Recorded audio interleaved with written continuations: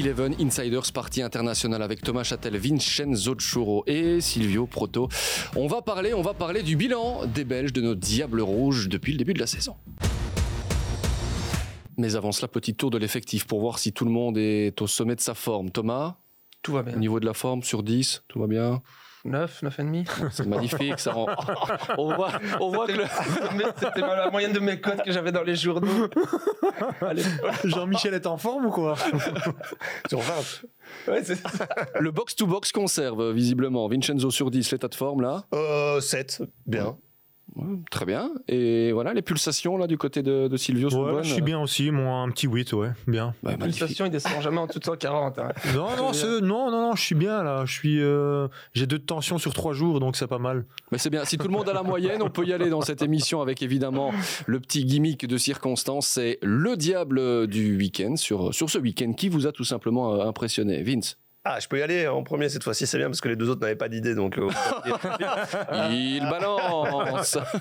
Le petit Vortessen, c'est pas un diable, c'est un diablotin, mais voilà, il est en train de faire son trou avec le PSV Eindhoven, double buteur et passeur ce week-end face à Waalwijk. Donc voilà, j'aime bien aller chercher les petits jeunes, hein, moi t'as compris. Hein. C'est pas la première fois que vous le citiez, Vortessen. Non, j'avais cité Openda la fois dernière. C'est vrai. Donc, voilà, mais c'est vrai que c'est les portes ouvertes en Eredivisie, donc c'est bien. Les Belges marquent beaucoup là-bas. Mais vous suivez beaucoup aussi les diablotins. Hein, exact. Sur une autre chaîne, mais c'est bien de pouvoir les mettre en avant. Thomas, le diable du week-end.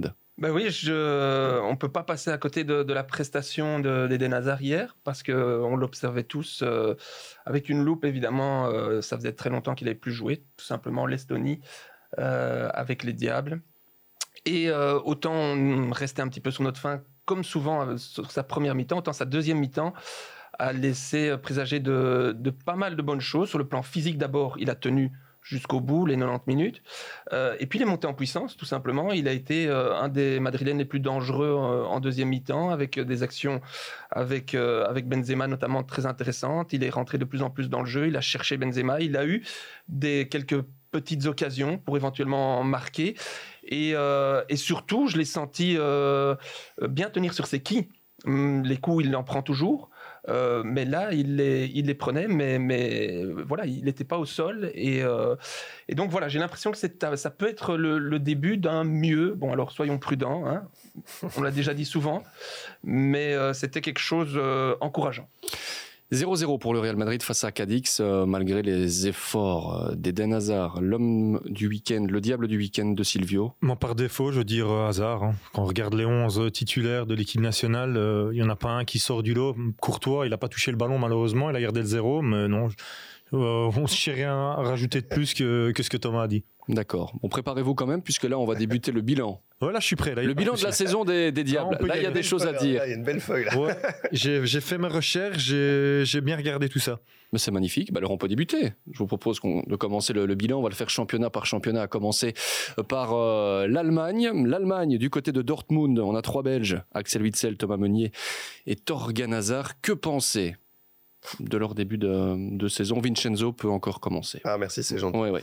Pour moi, ils sont tous busés, sincèrement. Ah oui, d'accord, carrément. Bah oui, parce que... Meunier aussi? Ouais, Meunier... Pourquoi? On va dire que c'est bien par rapport à... Il y a du mieux. Voilà, il y a du mieux, mais c'est pas encore bon, mais il y a du mieux. Voilà, il y a du mieux, mais c'est quand même pas exceptionnel. Est-ce que 6 sur 10. 6 sur 10. Moi, je lui mettrais 5 sur 10, personnellement. Ah, donc, il est pas busé. Hein. Il est pas busé, hein. Bah, mais pour moi, il faut 6 sur 10, quand même, pour réussir. 5 sur 10. Ses enfants, putain, ça doit... Non, mais... L'excellence. Oui, l'excellence. Alors, effectivement, la satisfaction, je ne l'ai pas concernant les 3 Belges de Dortmund. Voilà, non, mais plus sérieusement, je m'attendais à mieux. Thorgan Hazard, alors... Ok, les blessures, le Covid, pas évident. Chaque fois qu'il joue, il monte des trucs. Mais je reste sur ma faim. Meunier, par rapport à tout ce qu'il a apporté par le passé, là, son statut, quand même... N'oublions pas qu'il y a quelques mois, si Morey se blesse pas, Meunier, on ne le voit plus à Dortmund. Et Morey, c'est un gamin espagnol qui a pas d'expérience. Donc voilà, et Axel Witsel, il est sur une voie de garage à Dortmund. Il a plus dépanné derrière que dans le milieu de terrain, où visiblement Marco Rose ne compte plus sur lui parce qu'il n'a pas cette intensité, cette énergie qu'il veut avoir de cette milieu de terrain. Il doit partir? Il va partir. C'est pas il va partir. C'est comme ça, c'est acté. Son contrat se termine, il va partir. Mais dès janvier, ou on va attendre la fin de saison? Bah, il pourrait partir en janvier, oui. À la Juve, alors? J'en sais rien. Je sais que tu suivais le Non. championnat. Oui, je suis le championnat italien, mais après toutes ces rumeurs, Ouais. tu sais bien quelle valeur accorder aux rumeurs du mercato. C'est dommage, c'est triste. Enfin, c'est triste de voir Axel Witsel. Moi, je m'imaginais jamais qu'un club voudrait se séparer. Enfin, il veut pas se séparer, mais son contrat arrive à terme et ils ne veulent pas le prolonger. On va dire ça comme ça. Quand on voit comme il était revenu de son opération au tendon d'Achille, c'est dommage. J'ai du mal à comprendre que Axel Witsel ne puisse pas encore apporter quelque chose à un club comme Dortmund. Alors évidemment, Marco Rose a une autre philosophie. Voilà, mais je suis d'accord avec Vincenzo, mais sur Meunier, je trouve qu'on est trop sévère dans la mesure où là, depuis 2 mois, il redevient pratiquement à chaque match décisif sur une passe, un centre. Et ça faisait très longtemps. Il vient de très loin, d'accord. Une passe, Thomas. Non, une passe mais par décisive. match. Allez. Décisive. Pour un latéral, non. Moi, c'est ça le problème. Ce qui m'embête avec Thomas Meunier, c'est qu'on le juge sur ses qualités offensives. On le sait que Thomas, ses qualités offensives, il les a. Mais c'est un back, c'est un défenseur. Moi, c'est là-dessus qu'on doit le Mais juger. lui, sa force, il l'a toujours construite là-dessus. Okay. Moi, ce qui me fait penser, c'est l'avenir. Moi, je me dis, au Qatar, s'il retrouve son niveau d'avant, on peut glisser éventuellement Castagne dans le 3 défensif, et ça nous enlève une fameuse épine du pied. Et je pense que si les Diables Rouges fonctionnaient si bien auparavant, c'était quand Meunier était au top. Voilà. Rappelons quand même qu'il était absent, il y a de longs mois, mais dans ce fameux match contre la France. Ouais, c'est vrai. Il était suspendu, Thomas Meunier. Donc voilà, Buzet pour Vincenzo, pas spécialement pour Thomas, notamment concernant Ouais. Meunier. Oui, Ouais. j'allais y venir, Thomas, c'est bien de préciser. Pareil pour Silvio Proto. Bon, Castells Lukebakio, joueur de Wolfsburg. Alors là, ça avait très bien démarré pour les Loups. C'est une catastrophe monumentale ce qui se passe pour l'instant du côté de Wolfsburg.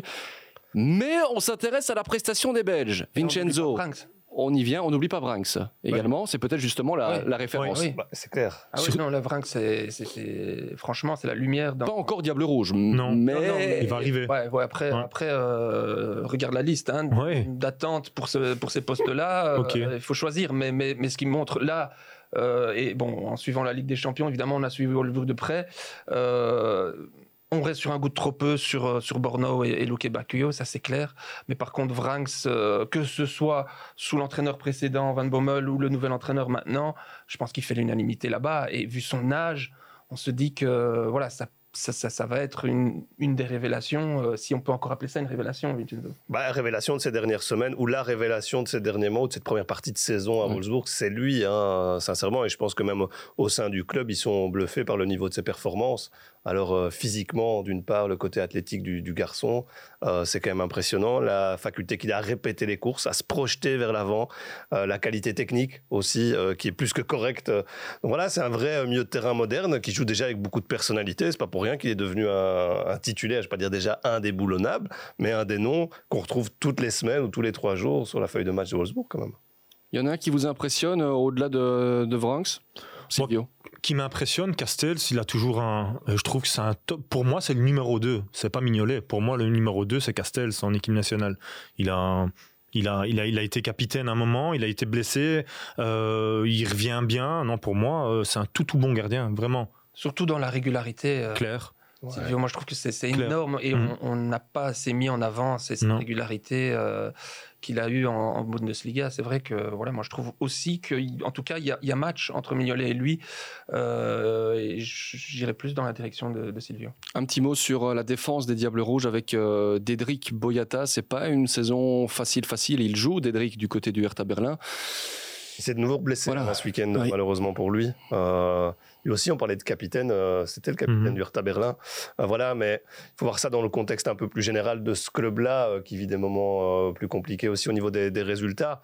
Et donc forcément, c'est aussi difficile pour un joueur comme Boyata. Mais c'est vrai que quand on voit du côté de la Bundesliga, Boyata, Borno, les performances individuelles de ces garçons-là, ça incite pas forcément à l'optimisme quand on élargit le spectre au Diable Rouge.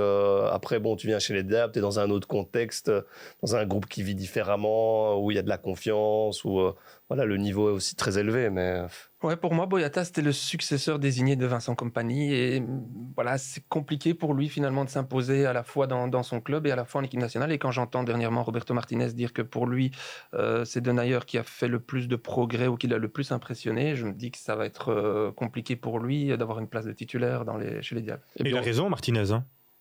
Moi, je partage son opinion. Hein. Denayer est beaucoup plus fort. Pour moi, il y a pas match entre les deux. Hein. Oui, mais il n'atteint pas non plus une régularité, une constance.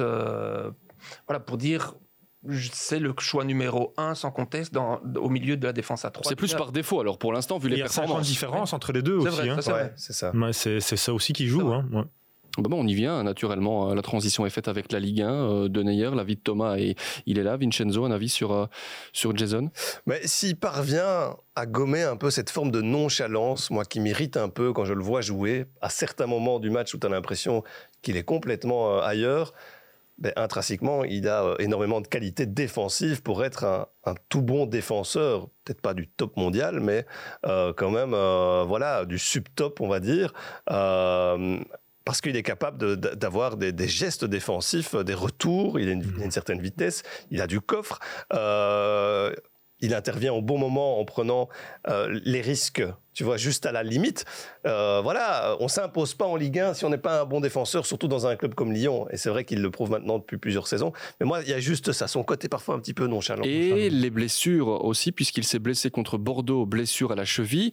Les estimations, c'est pas de retour avant le mois de février, quand même, pour Denayer. Et ça, c'est une info très importante. Ouais, c'est vraiment dommage qu'il soit tombé aussi sur une équipe de Lyon qui ne trouve pas non plus son niveau habituel. Hein. Et ça, évidemment, c'est beaucoup plus compliqué pour un joueur, du coup, de trouver une stabilité et de performer tous les week-ends à niveau, parce que je pense qu'au niveau potentiel, et là je rejoins Silvio, au niveau potentiel, on a là un joueur capable d'être titulaire dans notre défense des Diables. Ouais. Vous parliez de potentiel.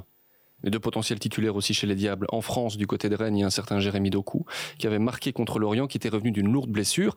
Et Jérémy Doku qui a rechuté au niveau du genou, donc lui aussi, il est à nouveau blessé. Il est busé aussi. Moi, parce qu'on attendait quelque chose, mais la blessure, on n'oublie pas. Mais dû aux blessures, pas dû à son niveau, parce que quand il joue, on voit qu'il a un certain niveau et de la qualité, mais point de vue des blessures, malheureusement, voilà, si on regarde le bilan, on peut pas dire qu'il a fait une... à l'école, vous n'êtes pas busé, vous rendez un certificat médical, c'est bon. Donc là, vous le busez quand même malgré les blessures. Ça dépend quelle école. Si c'est Vincenzo le proviseur, t'as mal bail. Non, mais du coup, c'est non coté, non cotable finalement pour cette première partie de saison. Ouais. Voilà. Et il a un jeu qui malheureusement pour lui, je pense, lié aussi à son corps, va faire qu'il va sans doute être susceptible ou en tout cas fragile au niveau musculaire quand on voit la percussion, la vitesse qu'il a. Je pense qu'il va devoir soigner son corps. Thomas est bien placé pour en parler. Avant, pendant, après les matchs, avant les entraînements, après les entraînements. Je pense qu'il est très jeune, donc il va devoir apprendre tout ça. Mais je pense que s'il veut éviter un maximum de problèmes, ça passera par la prévention, les soins. Oui, il faut espérer que voilà, son corps soit intrinsèquement plus solide que d'autres. C'est aussi ça que ça se joue. Hein. La nature fait que certains sont plus blessés que d'autres. Et c'est clair que ces profils-là, on le voit avec Eden Hazard, voilà, à un moment, ça a craqué et on se demande si ça reviendra complètement.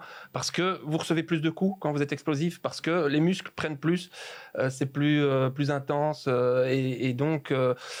c'est inquiétant parce que voilà, dans le football moderne, ces profils-là, il y en a pas beaucoup.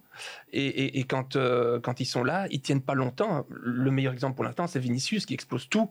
Mais combien de temps va tenir ce gars à ce niveau-là, quand vous voyez ce que ça demande comme impact, comme le nombre de fautes qu'on fait sur lui, ça fait peur. Ça fait peur dans le football moderne. Il ne faut pas oublier que les moyennes de temps de carrière sont très, très brèves. Hein. Ça va maximum à 5-6 ans. On pense que les carrières sont... Non, les moyennes, c'est très court, hein, et de plus en plus dans le football moderne. Et on rappelle que vous avez été un joueur explosif aussi, Thomas. Ça faisait partie de vos qualités. Il y avait pas mal de crampes aussi à certains moments, mais un vrai bon joueur explosif. Non, mais un vrai bon joueur explosif. J'ai insisté sur le vrai joueur explosif. Juste un truc par rapport à Doku. Ça fait quand même un peu plus d'un an maintenant qu'il est en Ligue 1. Il a opté pour Rennes parce qu'il y avait la Ligue des Champions aussi la saison dernière. On ne peut pas dire que ce soit une grande réussite, malheureusement, pour lui, je trouve. Alors, je ne vais pas dire que c'était un mauvais choix, mais Doku à Rennes, à l'époque, tout le monde m'avait dit oui, c'est un bon choix parce que c'est une étape intermédiaire, parce que c'est un club qui joue pour Anderlecht aussi, c'était bien. Forcément, il y avait... oui, financièrement, là, il ne pouvait pas refuser cette offre-là. À l'Eurohockey, il y a eu l'Euro, qui a été une magnifique parenthèse pour lui et pour notre sélection par rapport à ses performances individuelles. Mais je me pose toujours la question de savoir si c'était effectivement le meilleur choix sportif. Voilà, la question est posée aussi. Une réaction, Silvio, pour refermer ce débat? Je pense que c'était plus un choix financier, comme tu l'as dit. À mon avis, il a pris la meilleure opportunité financière, parce qu'on sait que c'est un club qui a énormément de moyens. Et puis Anderlecht a reçu un beau chèque aussi, donc l'un dans l'autre, le manager l'a certainement poussé vers là. S'il ne se blesse pas, il est peut-être dans une position idéale, et Rennes n'est pas si mal non plus dans le championnat français. Mais comme choix de carrière, il y a quand même mieux. Hein. Ouais, mais bon, après, comme passerelle, voilà, je pense ça reste le chouchou de Roberto Martinez. Donc, s'il est fit, il ira au Qatar et il sera, à mon avis, titulaire, à moins qu'Eden revienne complètement. Allez, on enchaîne parce qu'on a encore du boulot là avec tous les Belges qu'on a un petit peu partout en Europe. Vite un mot pour terminer avec la Ligue 1. Fouquet, Fass, à Reims, RAS. Rien à dire. Moi, je pense aussi. Donana plutôt quand même. Amadou Onana à Lille là. Ouais. Qui est en train de grappiller des minutes. On le voit, il est titulaire en Coupe de France, là. Et en Ligue des Champions, il a alterné banc, titularisation. En championnat, banc, titularisation. Je pense qu'on va lui faire de plus en plus confiance. Solide gaillard. Hein. C'est un fameux gabarit, déjà d'une part. C'est un garçon qui, visiblement, a la tête sur les épaules. Et qui a des qualités physiques indéniables. On parle de box-to-box pour son profil. Mais je pense que Martinez... Pas dire qu'il va le prendre au Qatar, loin de là. Je ne vais pas dire ce que je veux pas dire, mais et toi, Vincenzo, il le suit. Tu prendrais qui, Vranks ou Onana? Parce que là, il pourrait y avoir à un moment donné la question. Comme disait Thomas tout à l'heure, il y a embouteillage là. Hein. Écoute, au niveau du milieu de terrain belge à l'heure actuelle, ça dépendra des blessures des uns ou des autres ou des mecs qui sont sûrs d'être dans le noyau à ce moment-là. Il y aura toujours des blessés. Et si tous les deux sont fit, si tous les deux sont fit, et il faut voir l'état de forme de Witsel à ce moment-là. Ouais. Parce que si Witsel continue à nous montrer ses problèmes de forme et qu'il ne trouve pas un projet où il a du temps de jeu, etc., il faudra peut-être penser aussi à un autre plan. Bon, Tielemans, à mon avis, lui, va continuer à monter en puissance jusqu'à la Coupe du Monde. Mais c'est vrai qu'un profil à la Onana, on n'en a pas, et que ça peut être hyper intéressant en termes de personnalité, en termes de percussion. Tout à fait d'accord. Et Witsel aussi, il est plus tout jeune, hein, donc à un certain moment, il faut préparer. La relève. Bon, c'est ce qu'il a dit. Hein. Il a dit, Martinez, qu'il voulait préparer l'avenir, et c'est tout à fait normal. Bon, si tu peux faire confiance aux petits jeunes, pourquoi pas. Allez, on enchaîne avec l'Angleterre, puisque la Cup est à suivre chez nous également, et puis le championnat anglais, vous le savez aussi via l'application Eleven. Oui, si vous cherchez bien, vous allez tomber sur la Première Ligue. Romelu Lukaku. Voilà, ça c'est le premier nom qui sort quand je pense à l'Angleterre. Bon, c'est dommage. Stupéfaction. C'est dommage, mais pour moi... Bon choix ou pas déjà d'aller à Chelsea? Oui, parce que c'est le choix de son cœur. C'est pour le connaissance, c'est le club pour qui il voulait absolument réussir. Parce que quand il est allé à Chelsea, il n'a pas réussi. Il est parti un petit peu à contre-cœur, mais bon, pour revenir un jour en étant titulaire, et bon, Drogba derrière a dit qu'il avait les qualités, que ça allait réussir. Mais tu vois qu'il se met la pression, et ça c'est bien ça. Et ses performances justement par rapport à cette pression. T'as pas l'impression, Silvio, qu'il regrette déjà un petit peu la chaleur de l'Italie, dans tout le sens du terme, hein, la chaleur humaine. Bon, en tout cas, les cris racistes, ça doit pas lui manquer. Non, je pense que c'est un choix de carrière. Je pense qu'il est content, pas de la situation actuelle, parce que il a eu des problèmes physiques. L'Euro dans les têtes des Diables Rouges a fait mal. La National League aussi, ça a fait mal. Il y a eu beaucoup de blessures et tout ça. Et Romelu, comme d'autres joueurs, comme De Bruyne, n'ont pas le niveau qu'ils devraient avoir aujourd'hui. Et non, c'est sûr que pour moi, c'est pas une réussite pour l'instant. Donc c'est mental. Mental, oui, c'est mental. Clairement que c'est mental. Ça joue. Le mental dirige tout ton corps pour un footballeur. C'est la partie la plus importante et c'est la partie la plus négligée. Je pense que c'est le travail qu'on fait le moins avec le travail mental en tant que footballeur. Et oui, clairement, c'est peut-être un problème mental. On se faisait la réflexion lors d'un des derniers matchs de Chelsea en Ligue des Champions. En fait, Tuchel, il a des choix énormes. Hein. Il a un noyau pléthorique. Et il ne faut pas oublier qu'il a gagné la Ligue des Champions sans Lukaku, avec tous les joueurs qui sont là. Et au moment où il remet Lukaku début de saison, ça fonctionne bien au tout début, mais après, il est en panne au moment de se blesser. 3 buts sur les 3 premiers matchs. Et puis, et à ce moment-là, il est déjà en panne. Et qu'est-ce que fait Tuchel ? Il retombe sur ce qu'il a fait, les principes. Donc, c'est-à-dire un jeu plus rapide de combinaison, alors qu'avec Lukaku, on est peut-être un petit peu plus prévisible, on joue long sur lui, comme quand tu as Lukaku dans ton équipe, en gros. Profondeur, Et donc, il se rend compte que peut-être qu'il est plus imprévisible sans Lukaku. Et donc, il va falloir un très grand Lukaku pour de nouveau s'imposer à Chelsea, je pense. Tu l'as dit, ça avait démarré très fort quand même, et tout le monde applaudissait à ce moment-là les performances de Lukaku, le fait qu'il retourne en Première Ligue et il soit tout de suite buteur. Ça a duré quelques semaines, et puis il y a eu cette panne sèche, il y a eu cette blessure. Voilà, le tout combiné. Surtout que, comme l'a dit Thomas, Chelsea a continué à gagner, à prendre des points avec une recette qui avait fonctionné par le passé. Mais je pense qu'il va revenir parce que au mental, tu le connais, Thomas le connaît aussi, c'est un type qui vit pour ça. C'est un type qui fait tout pour son sport et qui va jamais baisser les bras, qui va jamais lâcher. Donc il va revenir et il sera décisif pour Chelsea cette saison. Voilà. Et Tuchel ne va pas quelque part se priver d'un Romelu Lukaku parce que à certains moments de la saison, c'est Lukaku qui lui fera gagner des matchs. Parce que c'est lui a coûté très cher, Vince, c'est le fait, je pense. C'était le seul diable qui a dit moi je veux tout jouer. Moi je veux tout jouer, je veux gagner cette Nations League, alors que De Bruyne disait ouais mais attends, ça sert à rien, c'est sûr. Clair. Et certains calculaient un peu. Lui il a dit moi je m'en fous, je veux gagner avec cette génération quelque chose, et il a donné tout. Et je pense que Tuchel l'a ressenti, ça il l'a dit dans une interview, il a dit peut-être qu'il a un petit peu trop donné, et que voilà il le paye maintenant. Et c'est ça, qu'il avait des attentes et qu'il n'a pas eu la récompense, et que mentalement à certains moments voilà ça a lâché. Allez, Kevin De Bruyne, puisqu'on en parlait avec Thomas il y a quelques instants. Comment estimer sa première partie de saison ? C'est la courbe inversée de Lukaku, parce que De Bruyne, il a été blessé, il est revenu, il n'a pas été bon, et maintenant...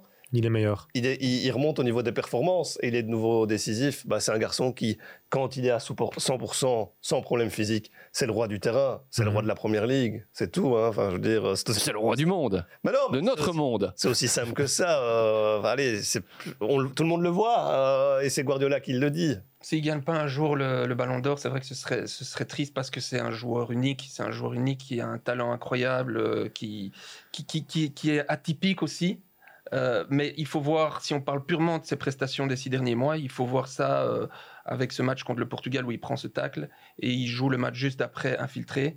Et là, il pète toute sa cheville. Je pense il pète toute sa cheville. En tout cas, il le paye pendant 3 mois, je pense, voire plus. Et ça a mis à néant une grosse partie de sa demi-saison. Et seulement maintenant, comme le dit Vincenzo, on retrouve le Kevin De Bruyne d'avant. Il était 130e au Ballon d'Or, plus ou moins, Kevin De Bruyne, selon le classement un petit peu bizarre. Mais le Ballon d'Or, c'est autre chose. Quand tu vois qu'un Salah pourtant qui cartonne, n'est jamais super bien positionné. 7e cette saison. Ouais, mais c'est dingue, quoi. Il faut être... Il y a un lobby derrière, désolé. Mais sur Kevin De Bruyne. Sur Kevin De Bruyne, je suis d'accord. Et ce que je disais, l'Euro a laissé des traces. Et là, c'est de nouveau ça correspond avec ce que je dis, c'est que l'Euro...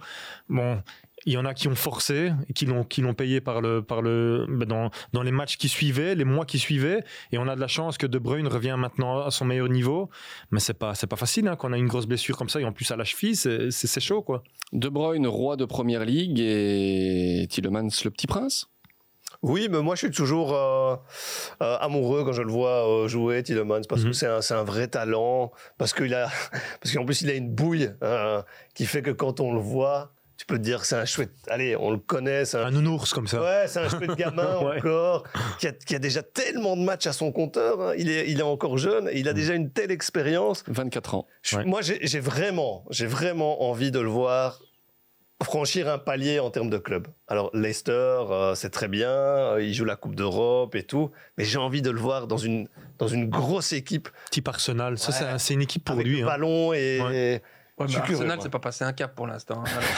C'est vrai. À City. Ouais, pourquoi pas. Mais en fait, ce qui est dommage avec Tielemans, c'est qu'il est passé à côté de son Euro et à côté de la Ligue des Nations.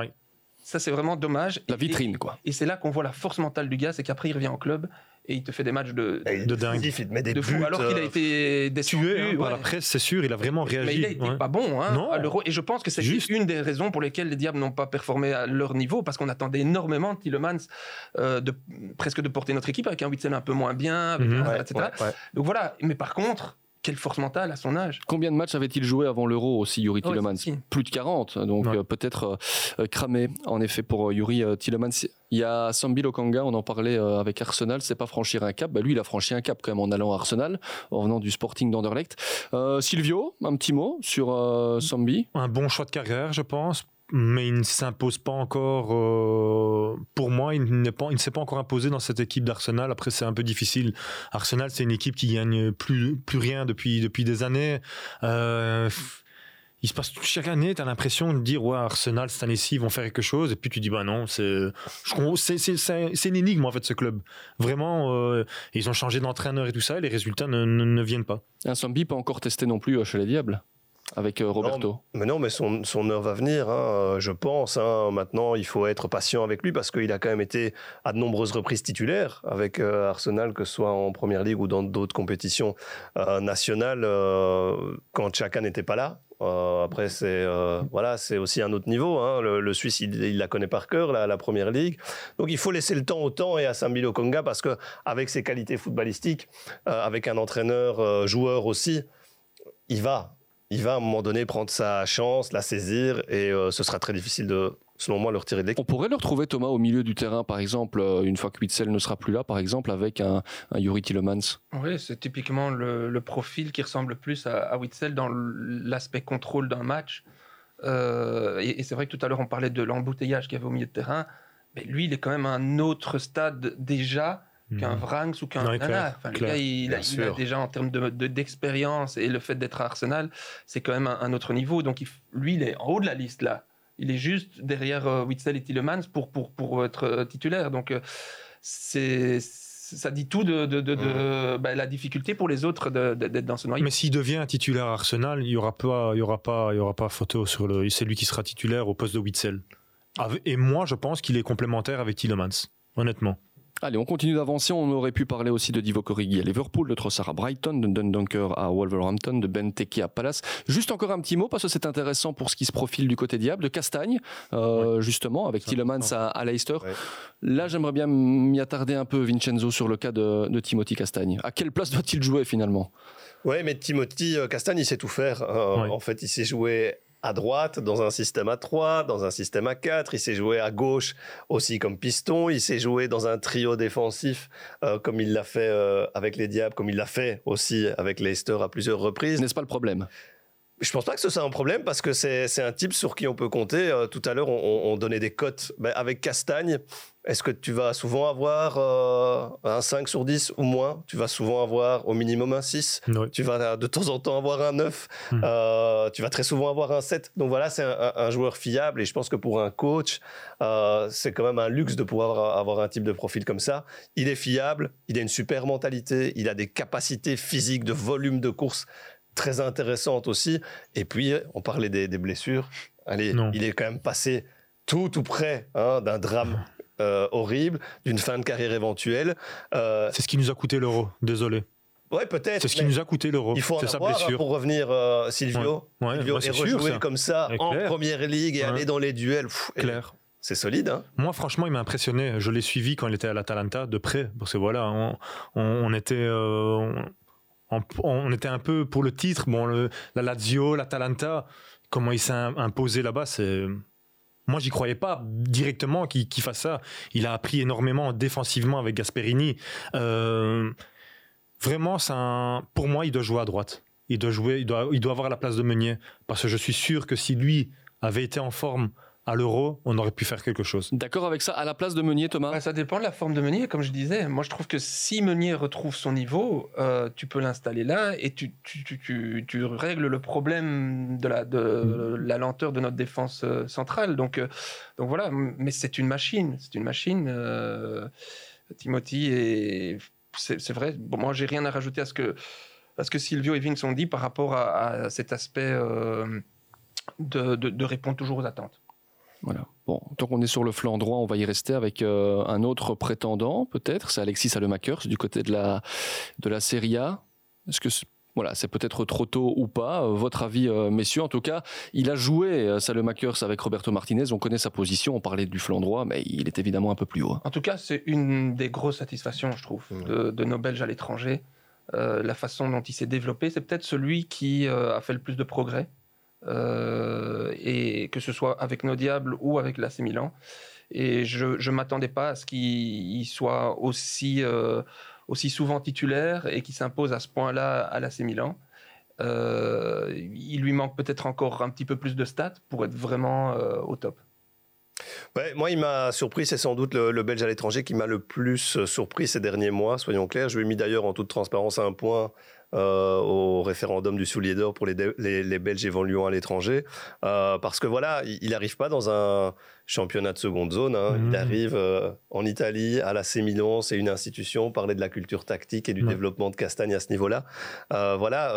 Salemakers, au niveau tactique, il s'est aussi très fort développé. Au niveau physique, c'est un des gars qui court le plus quand même avec l'AC Milan quand il est titulaire. Et Pioli est satisfait de son rendement physique à ce niveau-là. C'est clair que de temps en temps un assist, de temps en temps un but encore. C'est ce qu'on lui reproche un petit peu quand on suit l'AC Milan, la presse italienne. Mais allez, c'est magnifique ce qu'il fait là. Et il n'a peur de rien. Silvio, non, Alexis. Encore hier, moi j'ai fait le match Milan-Naples. Quand il rentre, c'est lui qui change la physionomie du match. On voyait un Milan qui n'essayait pas, et là il rentre, il crée directement. Ouais, la grinta, mais aussi la technique. Il osait jouer dans les petits espaces. Moi, c'est un joueur il est dans mon top 3 des Diables à l'étranger. Et Mertens dans tout ça, qui jouait face à l'AC Milan justement hier, longue blessure, mais quel retour aussi depuis quelques semaines, Thomas. Il revient de très loin. Après, sa meilleure forme coïncide avec une moins bonne passe de Naples, et ça c'est dommage pour lui, mais c'est bien ce qu'il revienne à ce niveau-là, et je trouve que c'est le meilleur exemple d'un joueur qui, au fur et à mesure de sa carrière, se réinvente. C'est un joueur qui évidemment a commencé sur l'aile, qui finalement est passé en faux neuf à un moment, et qui vraiment est devenu un vrai pur buteur. Et à la différence d'un Eden Hazard qui a du mal à se réinventer, lui, il a cette qualité-là de ne pas devoir aller puiser dans ses ressources physiques pour pouvoir faire des différences. Parce qu'il a des qualités de jouer dans des petits espaces, il a cette qualité d'être là au bon endroit. Et finalement, il s'est transformé en renard des surfaces petit à petit. Et ça lui permet d'avoir une palette et de pouvoir peut-être encore maintenant, il a 33, il a quelque chose comme ça, je pense. Et d'avoir pendant peut-être 2-3 ans encore rendre des services à un très bon niveau. Donc je me demande s'il ne maintient pas ce niveau-là, si Roberto Martinez, qu'il adore et qu'il adorait et qui ces derniers temps ne pouvait pas le reprendre et le fait titulariser, ça ne pourrait pas encore de nouveau être une arme pour nos Diables. Et son épaule a l'air de beaucoup mieux se porter aussi, Dries Mertens. Vincenzo par rapport à Chiro. Ce qui est sûr, c'est que selon moi, Naples, on en parlait récemment, doit le prolonger parce que c'est une icône du club. Il arrive en fin de contrat quand même. Le président souhaiterait attendre de savoir s'ils vont disputer la Ligue des Champions ou pas. Il est fou. Moi, je le fais signer tout de suite. Un Mertens à cet âge-là, qui se bonifie avec le vin aussi. Soyons clairs, il nous réinvente des saveurs à chaque fois qu'on le voit sur le terrain. C'est un vrai plaisir de le voir jouer. C'est un buteur, c'est vrai, mais c'est surtout un champion parce que performer à ce niveau-là pendant de nombreuses années, essayer de gagner des titres en Italie, on a souvent abordé l'aspect mental dans cette émission, mais c'est clair que si tu n'as pas cette force de caractère et ce type de champion dans ton noyau, tu ne peux pas aller chercher des titres. Et je pense que Martinez, il le sait très bien, s'il retrouve 100% de ses capacités physiques, il sera là, Mertens. Mertens, j'ai l'impression que c'est un des seuls joueurs de notre équipe nationale qui est plus apprécié à l'étranger, en club, qu'en équipe nationale. Par le peuple, moi je trouve, parce que Youri Tielemans, il n'a pas fait d'énormes prestations en équipe nationale, mais il est bien aimé par le peuple belge. Que là, Dries est bien aimé par le peuple belge, mais adoré par les Italiens. Non, il est extraordinaire. Je suis d'accord avec Thomas que sa meilleure partie de saison, parce qu'il revient de blessure, c'est un peu en contradiction avec la forme de Naples. Mais j'ai vu le match à la Lazio. Il gagne le match à lui tout seul. Hein. C'est un Naples contre la Lazio, c'est 4-0.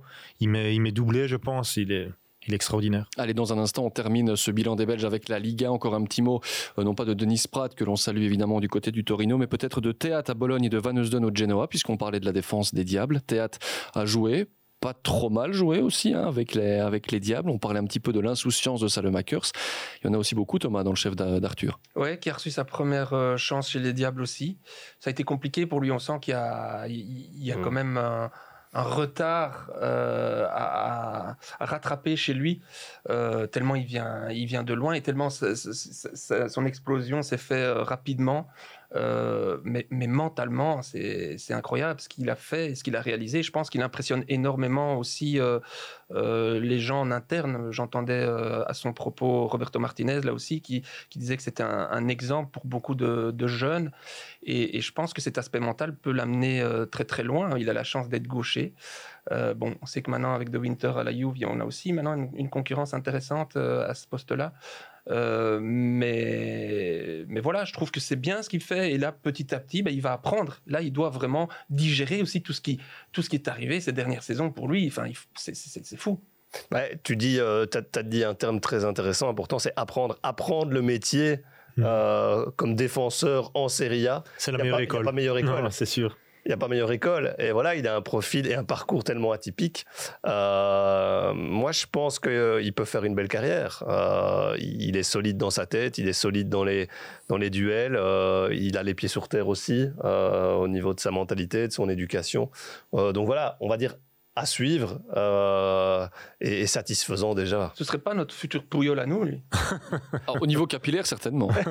C'est pour ça que je dis ça, mais il y a peut-être quelque chose dans la mentalité aussi. Je pense que la Serie A pourrait nous donner des bons services, parce qu'il y a le petit Van Heusden aussi qui a été blessé, qui joue quelques matchs à Genoa, donc c'est peut-être la meilleure école, comme tu l'as dit, Vincenzo, pour ces jeunes défenseurs. Il s'est reblessé, hein. Ouais, il s'est reblessé. Zinho Van Heusden, qui avait une place, mais pratiquement à portée de main en équipe nationale. Ouais. Et là, c'est quand même aussi pas de bol. Moi, ça me fait peur, en fait. Il y a tout ce qu'il a déjà connu. Les croisés à plusieurs reprises, d'autres grosses galères quand même. Le fait qu'on en ait fait une promesse, à juste titre, très vite du football belge et qu'il n'a pas encore pu, pas dire prouver, hein, mais le montrer et pouvoir profiter pleinement de son talent, de ses qualités, de ses capacités qui sont incroyables. Mais voilà, il est dans une équipe qui tourne pas en Serie A. Même s'il est tout le temps titulaire, il y a rien à faire. Vous prenez des buts, vous perdez. Mais t'apprends quand même. Hein. Oui, t'apprends, mais en tant que défenseur, t'es pas valorisé. Non, c'est vrai. Allez, malheureusement. Donc voilà, c'est un fameux point d'interrogation, d'une part à cause de ses blessures et d'autre part par rapport aux performances du collectif. Donc, je sais pas. Voilà pour la Serie A. Et vous avez bien fait, Thomas, d'évoquer le nom de Winter aussi du côté de la Juve. On en parlera peut-être dans le bilan de la deuxième partie de saison. On lui souhaite. Évidemment, la Liga, on terminera par là, du côté, pas du Real, tiens, de l'Atlético. On va commencer avec l'Atlético. Et Yannick Carrasco. Une note, est-il busé, Vincenzo, Yannick Carrasco? Non, moi je lui mettrais un 7 sur 10, parce que voilà, il est tout le temps titulaire. Quand il n'est pas blessé, il est titulaire en championnat, en Ligue des Champions. Donc c'est une valeur sûre de l'Atlético de Simeone. Si tu convaincs pas ton coach, ou un coach comme Simeone dans un club comme l'Atlético, voilà, t'es là tout le temps et tu fais des performances, t'es le mec qui dynamite le flanc gauche, qui bosse défensivement aussi, qui est décisif par ses assists, par ses buts. Voilà, je pense que le seul truc qu'il doit canaliser, c'est ses excès de comportement là, ces dernières semaines. Je sais pas pourquoi. À Porto notamment. Ouais, notamment à Porto, sans conséquences pour son équipe, mais avec des conséquences pour lui parce qu'il va être suspendu là pour les huitièmes de finale. Donc voilà, c'est juste ça qui est un peu dommage. Mais pour moi, Carrasco, il fait partie des distinctions quand même. Thomas, Yannick Carrasco qui attaque, qui défend, est-ce qu'il défend trop aussi? C'est souvent un petit peu le constat qu'on fait avec lui. Non, mais il a beaucoup évolué à ce niveau-là et je pense que au contact de Simeone, il a une progression énorme. C'est aussi un joueur qui a réussi à se relancer après être parti en Chine comme Witsel. C'est pas rien. Et je pense qu'il a énormément mûri, ça c'est clair. C'est dommage, en effet, ça vient tacher un petit peu ce tableau Du coup, je donne la même cote parce que sinon, j'aurais donné un 8 sans ça. Parce que là, ça nous donne l'impression qu'à tout moment, il pourrait rechuter. Et il est mieux où? Il est mieux derrière l'attaquant ou sur un côté? Non, le mieux sur un côté, je pense. Mais le tout, c'est de savoir dans une défense à 3 ou dans une défense à 4. Moi, je crois que plus il est proche du rectangle et plus il peut utiliser son explosivité, son crochet, mieux c'est. Mais il a montré qu'il avait énormément progressé en piston aussi. Mais à choisir, voilà, je le mettrais quand même assez... C'est juste dommage qu'il n'ait pas pris cette dimension chez nos Diables, parce qu'il y avait une place à prendre quand Eden était moins bon, que ce soit à l'Euro et à la Ligue des Nations. Et moi, je pensais que c'était lui qui allait la prendre, cette place. Et il n'a pas pu être décisif dans ces moments-là, ce qui aurait fait de lui, finalement, une nouvelle icône. 7 sur 10, 7 sur 10. Moi, je lui donne un 8. Moi, c'est une satisfaction pour moi. Il a joué beaucoup de matchs. C'est vrai qu'il y a eu une carte rouge, mais dans les stats, il a été bon à l'Atlético. Et comme tu le dis, quand tu travailles avec un entraîneur comme Simeone et que tu es titulaire, il ne peut pas se tromper, le gars. Donc, pour moi, c'est une satisfaction, c'est un 8. Professeur Proto, généreux quand même. Hein. Ce n'est que satisfaction, 8 chez vous aussi, parce que c'était quand même déjà pas mal. Qui met moins que 9 sur 10 pour Thibaut Courtois? Levez le doigt. Personne n'a levé le doigt. Alors, visiblement, vous êtes tous d'accord avec cette excellente saison de... Je ne veux même pas demander l'avis à Silvio, c'est le plus grand défenseur de l'histoire de Thibaut Courtois. Je vais d'abord aller gardien de but et que je sais comment ça fonctionne. Voilà. D'abord. Non, en fait, il n'y a que Thibaut. Pour moi, il n'y a que Thibaut sur ces 6 derniers mois qui a continué à évoluer à son niveau. Il n'y a que lui. Dans les 11 titulaires de Diable Rouge, il n'y a que lui. Même du nez, il fait des arrêts. On l'a vu la semaine dernière. Ouais, il a un peu plus de chance que moi de ce côté-là. Non, c'est un super gardien. Il était déjà pour moi dans le top 3 des gardiens. Si on doit faire un classement mondial, il est dans le top 3. Il reste dans le top 3. Voilà, t'es numéro 1 au Real. Tu fais des arrêts déterminants chaque semaine, t'enchaînes les clean sheets. Il faut regarder le nombre de matchs qu'il a disputés en club et le nombre de clean sheets qu'il a sortis, que ce soit à l'Atlético, avec Chelsea, maintenant au Real, c'est quasiment un match sur 2. Hein. C'est juste assez incroyable. Hein. Mais ce qui est incroyable, Vincenzo, est-ce que tu te souviens d'une bêtise de Thibaut Courtois? Là, tu dois chercher. Ouais, donc déjà là, c'est déjà avec les Diables quand le ballon passe en dessous de son pied, je pense. À part celle-là, t'as difficile. Et quand tu joues énormément de matchs, la consistance, c'est ce qui est le plus important pour un gardien de but. Il a aussi beaucoup progressé au pied. Hein, Silvio, clairement. Okay. Après, il n'a pas encore au pied le niveau d'un Donnarumma ou d'un Neuer, mais c'est vrai qu'il progresse. Et il perd. Enfin là aussi, il perd de moins en moins de ballons dans sa relance. Hein, je veux dire, parce qu'à un moment, c'était compliqué. D'accord, Thomas, mais on juge un gardien aussi sur les arrêts qu'il fait. Hein. D'abord, avant le jeu au pied. Moi, c'est la première chose. Le jeu au pied, c'est beau, très bien. Mais en même temps, il a toujours fait. Je veux dire, depuis Genk, Tom, avec une pression quand même dans des clubs comme Chelsea, l'Atlético, le Real, où tu dois toujours être au top, tu joues tout le temps à la première place. Sa grande qualité, c'est le mental. Et la différence, on parlait tout à l'heure de Castells, qui pourrait être deuxième.